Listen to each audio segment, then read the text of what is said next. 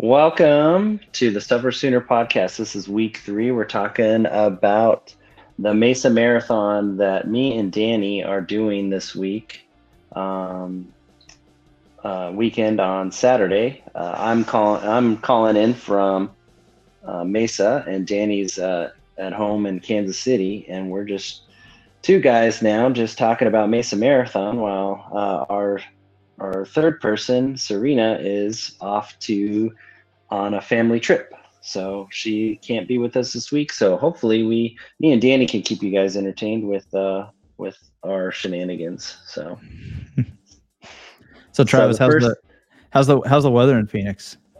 Dude, it is ridiculous here. It's pouring rain, the most rain I think I've ever seen in Arizona all the times I've been here. Yeah. It's not pleasant. It's not going to be a good time, I don't think, for us this Saturday. It's supposed to be, we picked this race because we were like, I bet it's nice and warm in Phoenix and Arizona in the wintertime. We should do a marathon in February. And if you looked at the weather, it's going to be a high of, what did it say, 54 on Sunday. I think I sent you a screenshot the other day that said, let's play a little game. Is this the weather in Arizona or Kansas City? Right. And sadly it was Arizona, and it's going to be 40 something degrees at the start of the race. So yeah, that's okay. Yeah. I mean, you can't always have perfect weather. And I think that's, part of it too, is just kind of rising to the occasion of race day. It is going to be what it's going to be. And it's not like we haven't ran in 50-degree rainy weather. So we're just really banking on that 65 and sunny. That's what we were banking on. So sounds like a good opportunity to suffer sooner. Exactly. Just get it over with. Get it over with. Yeah. So why are we doing this again? Because I think last time I checked, I'm not a runner. That's what I tell myself. But then I go out and I do these things where I put these different tennis shoes on, and I have like a short sleeve shirt and shorts, and I put one foot in front of the other a little faster and then a little faster, but I don't like to run. So why are we doing this again? Exactly. I'm in the same boat. I am not built like a runner. I don't have the running physique, nor do I prefer to run. If it wasn't for being with the triathlon team and friends I've made through triathlon and riding gravel bikes, that I probably wouldn't be running as much as I do. But the reason I do it is because I am bad at it. And so I want to get better, and I want to improve on this aspect of sport. And so I deal with the suffering, and I go and do it. That's right. Every time I can. So, yeah. I joke about it. I mean, I'm a little sarcastic. I've actually learned to enjoy running. I still look for the runner's high. I'm not sure that actually exists, but I'm with you. Yeah. If somebody finds it, please tell me how you get it, because I've never had it. Maybe I just don't run hard enough. But no, all kidding aside, like I really have. We did this marathon a year ago, right? And I was a little bit sick and suffered through it. Not very fast, suffered through it.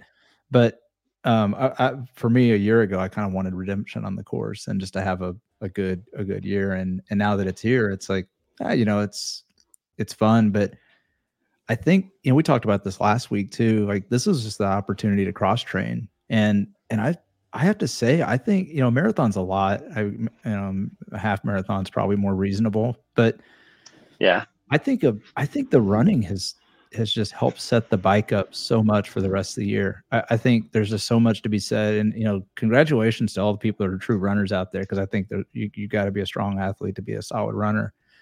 I think it just sets you up. I think your muscular endurance is a lot better to start the year. You've got a strong base to work from, because especially marathon training. I mean, we go out in these 3-hour training runs, right? And you just got a good strong base now.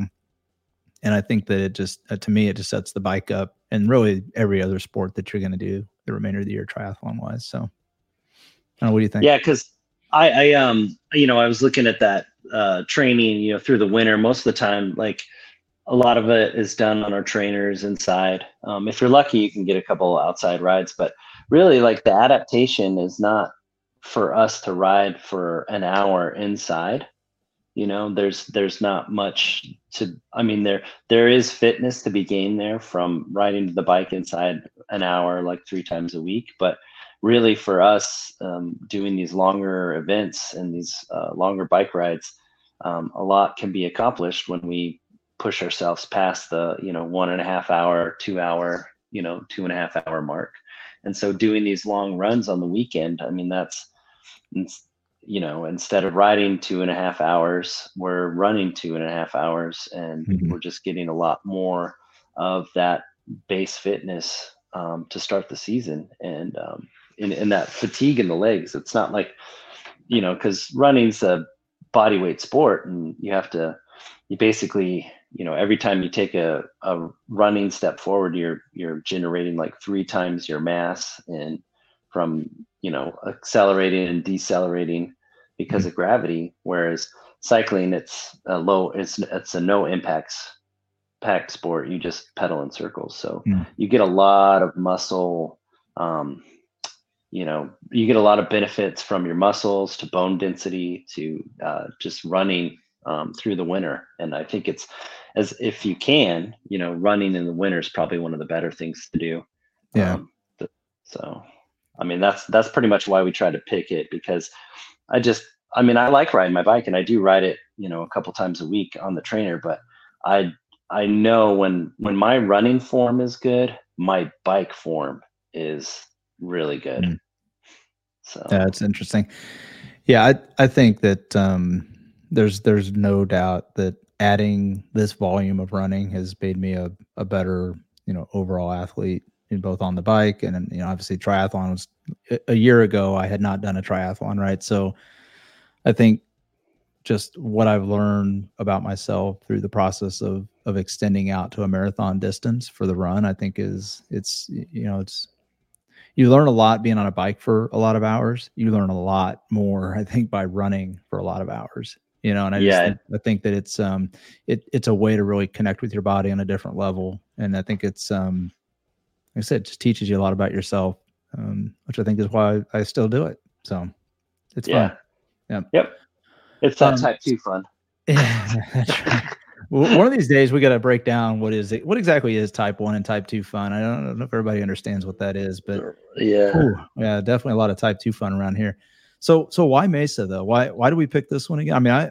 I tell you, I really like the course. I think you spent a lot of time in the Southwest region, so maybe tell us a little bit about like why you think coming back to the Mesa event is the one to do. Well, I was looking for all the help I can get for the run. And so basically the reason I picked Mesa was it's one of the few marathons. Well, there's a couple out there, but this is one of the few early season net downhill races. So we get bussed to the top of, what is it? We get bussed to a national park, like the entrance to a national park outside of Mesa here. And then we run all the way down into the valley of Phoenix. So it's basically all downhill. There's a couple sections where we have to go uphill, but it's basically all downhill. I think it was 800 feet, almost 1,000 feet of vertical drop that you're going to be running downhill for that 26. That's a lot of drop. 2 miles. Yeah. So I don't know. I know my quads a year ago were on fire after this race. So yeah, but I mean that's what we try. That's why we've been making our runs, mostly downhill. We found some steep areas in Kansas City that we can run down, just to make sure that that our quads are kind of used to that. That's right. So, well, I tell you this: the folks that put on the Mesa Marathon, they put on a great event. You know, obviously we're not sponsored by them, not getting paid to say anything like that. That no free entries here. We paid our own way. But I will say they put on a great event. I had the good fortune of living in Central Florida for a couple of years back in the mid 2000s, and you talk about an outstanding running community. I mean, I don't know that it gets much more engaging than Central Florida, but I'll tell you, they put on some great events there. The folks at Mesa Marathon know how to put on an event, and it's an outstanding time. I mean, they're having an expo down there tomorrow. I'm flying out in the morning, right? I'll see you down there tomorrow morning, and like I said, I'm really looking forward to it. It's a great event, great course, and we'll see. I don't know what Saturday's going to hold, but we'll see. With the weather being what it's like, I know we're going to do our best to make sure that we are prepared for the conditions. But again, 26.2 miles is a long way. So, I'm not going to sit here and say like, oh, we've got it in the bag. And, I'm always trying to be realistic with this stuff, that I don't ever want to jeopardize the future training just for this race. This race was just to keep us the carrot on the stick, basically, right. to keep us honest through the winter. And I don't want to risk anything just to say that I've completed it. This race will be here. I can come back to it anytime. I'd rather come home without an injury. That's right. Than just to be like, well, I finished the marathon, but now I tore my Achilles, so I'm out for 8 months. Right. It's not worth it. No, not at all. But I think then we'll have to talk about this in a future episode about how you kind of break down the season. We always have our A, B, and C events, and I think this is the pure definition of a C event, right? I mean, this is all about just keeping yourself in a good physical form, and it is cross training. So I might even call it a bit of the preseason, but I think those are good goals. Just get through the race, have a good time, enjoy the course. It's going to be a little chilly, maybe rainy, but it's still a beautiful part of the country, and it's going to be a good time. So, maybe kind of looking at the race itself, what do you think about fueling for it? I mean, I think, running is one of those sports that, everybody has their own sort of fueling strategy, their fueling approach, but it's totally different than biking, right? I mean, on the bike, you can't eat enough, so it's a little bit different. So talk a little bit about like kind of what your approach is going to be for Saturday. It always will start with a decent breakfast. I usually have like oatmeal and like a banana or something, some kind of fruit, and that'll start me off. And then it's going to be I think the on-course nutrition is goos. Yes, goos. Yep. And they have those almost, I think, every 4 miles. Mm-hmm. So it's my Mesa or my marathon strategy is always has been a goo every 3 miles. Mm-hmm. So 3, 6, 9, 12, all the way up until the end. That served me well, just to keeping my energy high. And then as I go through every aid station, it's always Gatorade, a sip of Gatorade and a sip of water. Unfortunately, since it's not hot, I won't probably need as much water tomorrow because I won't be sweating as much, but I will still need to drink the water to keep the goos from, keep their osmolality up, because they won't digest if you don't drink enough water. Yeah, maybe just say a little bit for folks that maybe don't know what that is. Like what tends to happen when you just consume the sugar and not really let it flush out. What So if we all remember back to our high school chemistry class, where we used to talk about osmotic pressure, and that's basically the amount of like fluid in a vessel, and then there's fluid on the other side of the vessel. So we'll say like inside your stomach and then inside your blood. you know, as your plasma moves around. And if those two don't have the same osmolality, then they can't cross. And what tends to happen if you just dump a bunch of sugary stuff in your stomach, the fluid from your blood, your plasma, your fluid wants to go and make an even out. They want to make it even all the time. So your stomach will draw from your blood and to help in your intestines and stuff to make you to help digest the sugar, because you have to process it somehow. And so that just further dehydrates you. But if you drink enough water, then it creates, like, sometimes or not sometimes, it can create a positive pressure where it's adding, as you're absorbing sugar, you're also adding fluid to your plasma volume. And then your body is really good at dissipating extra liquid by either urination or sweat as you're continuing to exercise. So it's really important that you keep your fluids up, even though it is cold. Yeah.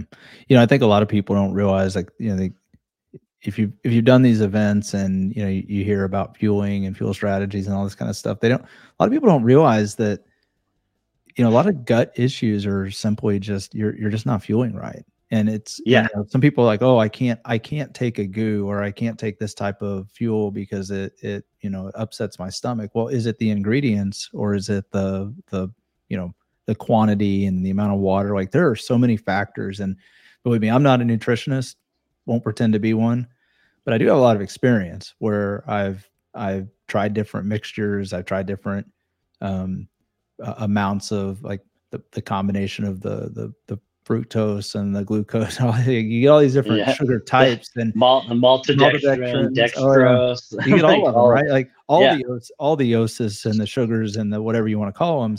But at the end of the day, if you don't get those right for your body type, you're gonna run into some challenges, and it could be, you're gonna not have a pleasant day out there. And I think kind of the way you lined it out there makes perfect sense for, hey, you know what? Have a goo every couple miles, 3 miles, I think you said. So I know some people that's like mine. Yep.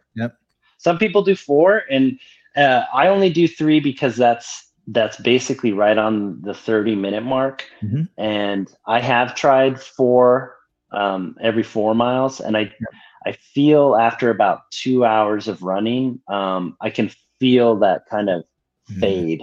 Like I'm just not there cognitively, and I'm not making very good decisions. So I just, that's what I've learned through training, I can't think straight. So then when I'm trying to think, like, oh, you know, how many, when you start going through the race or through training, you're like, okay, well, what mile am I on? When do I need to eat? What was the last thing I ate? And you're trying to keep on top of this stuff. If you can't think straight, it gets real easy to get behind on fueling. And that's right. Getting through that. So and I think I'm gonna, you know, I've done this with and, you know, just like everything else, there's nothing new on race day, right? There's your tip for the week, nothing new on race day. But I am gonna try, you know, and I've done this in a couple of training runs leading up to this, where, you know, I'm with you, Travis. We typically will do every 3 miles. I am going to try to squeeze an extra goo, or maybe a couple bites of banana or something earlier in that first, you know, say 6 to 9, maybe 10 miles.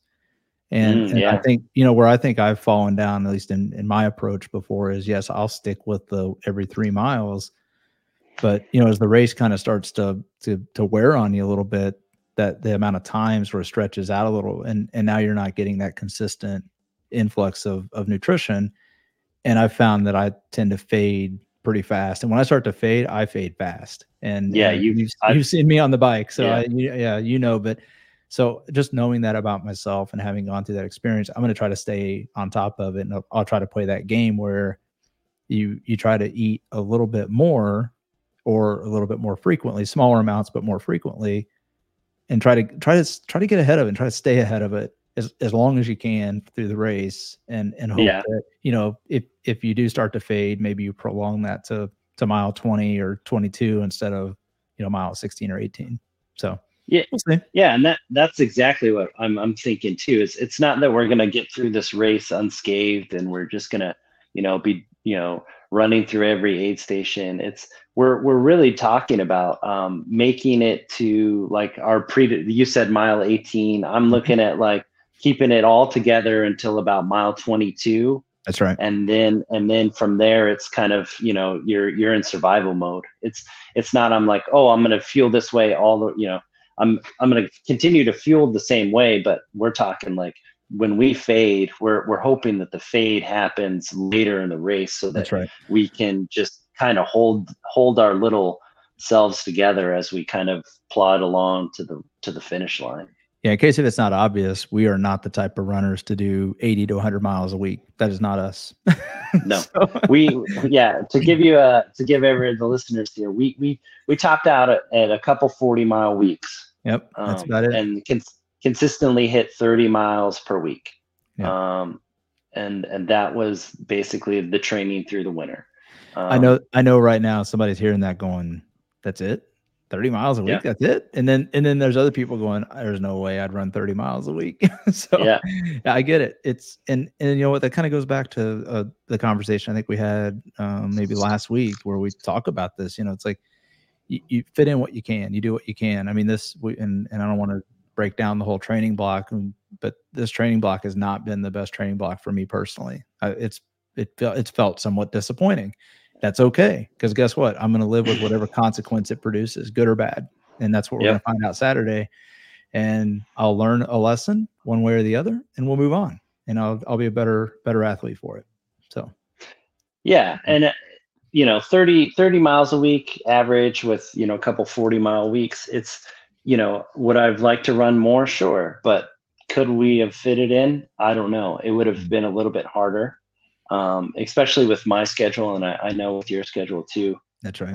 It would have been a little bit more difficult. And last year when we did this, we topped out at 30 miles a week. Right. So, we're not trying to make these gross improvements in our running. Like you can't run that much. Like our bodies we have to give time to adapt. And this last year we did 2 marathons.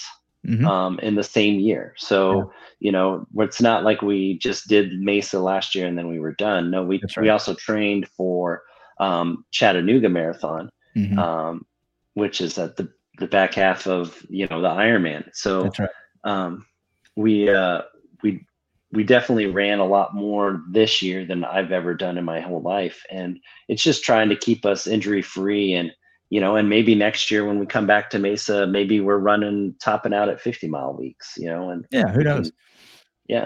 But it's all that we're not looking to gain huge mileage because I just know the propensity for us to get injured, especially at our age, our background of not being runners is just high. And it's better to, I think I've said this before, and I know I've told this to you, is now my goal in this sport is longevity. I want to do this for as long as I can. So I want to be running marathons if I want to when I'm 50, 60, 75 years old. However long I can do this and my body holds up, I want to continue to do this.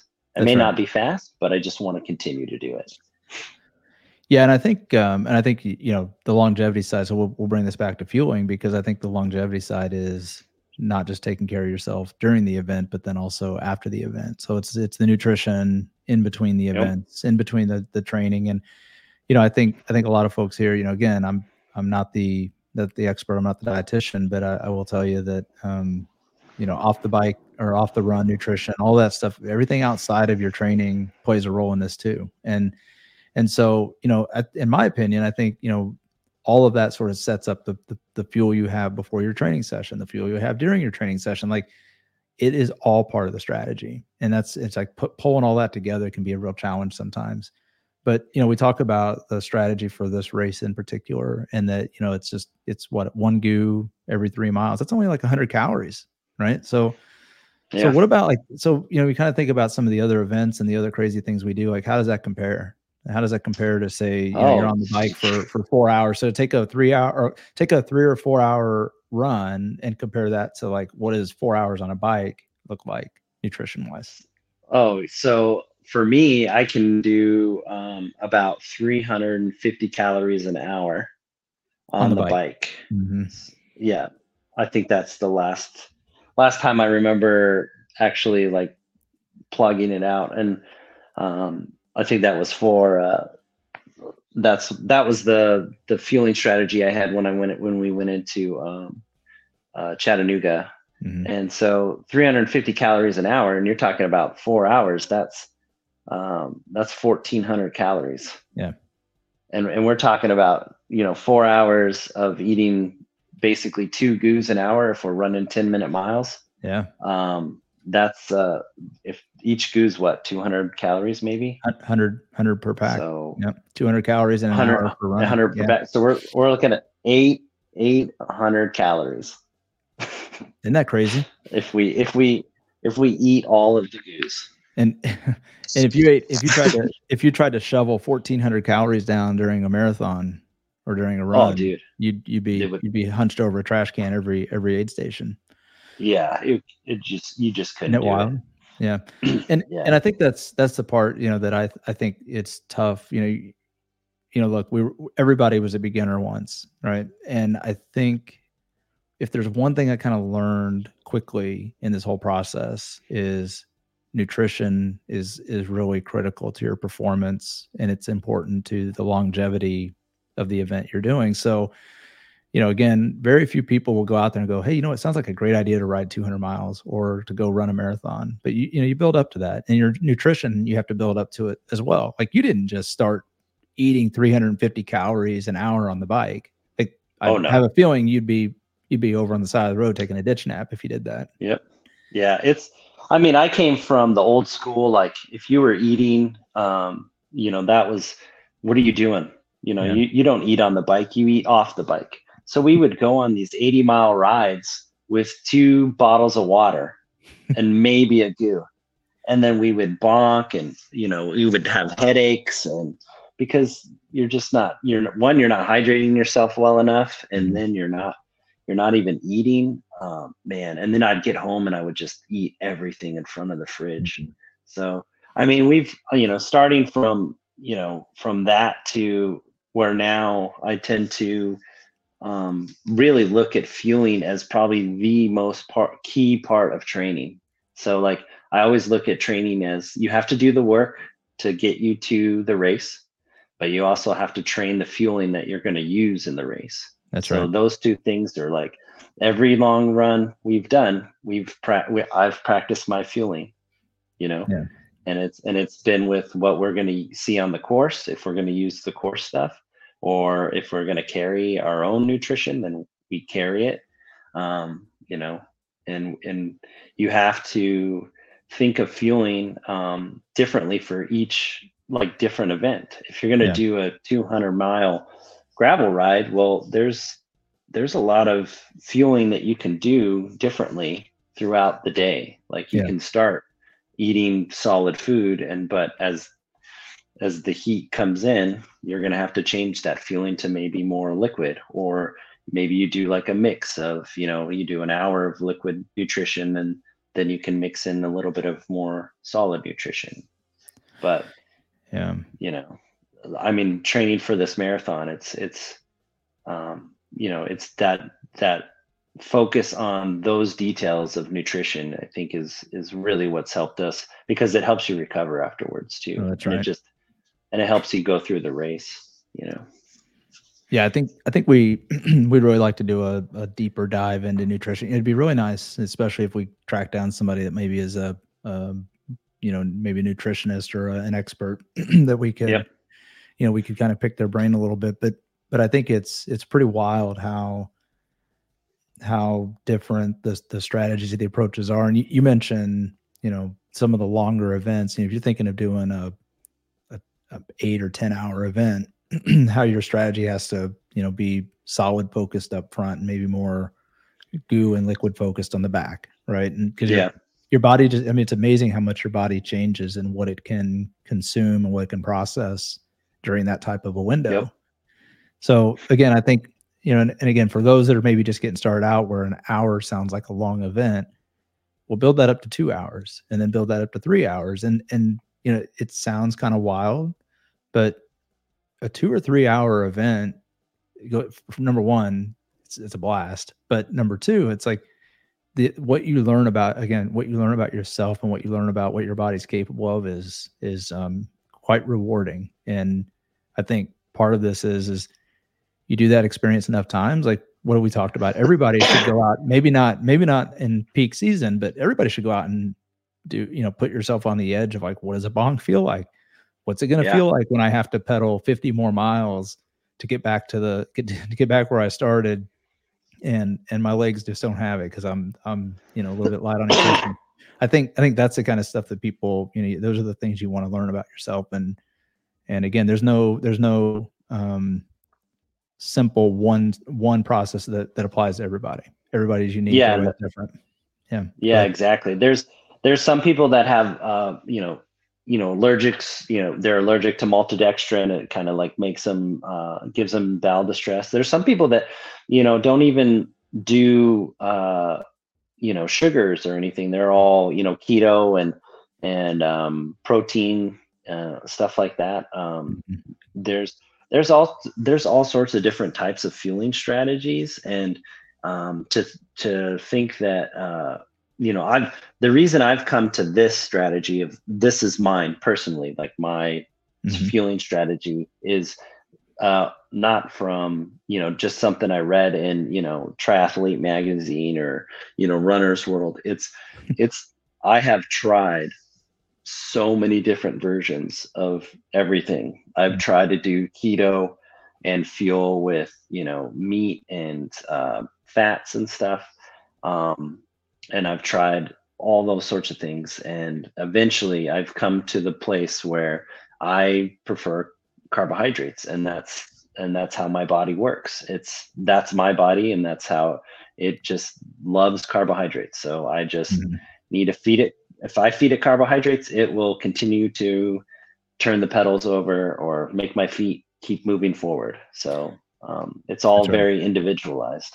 So very good. Well, that's I think we could, like I said, we could spend a whole episode just on the nutrition side of this, and we may very well do that, especially if there's a lot of interest in it. I think it's one of those subjects that, people think that all the answers are known, and I think to what we said, it's different for everybody. I mean, you've got folks that I've seen articles recently about how people are trying to go back to like fasted workouts, and does that work? And so, I mean, there's always room for experimentation. That's what the off season's for.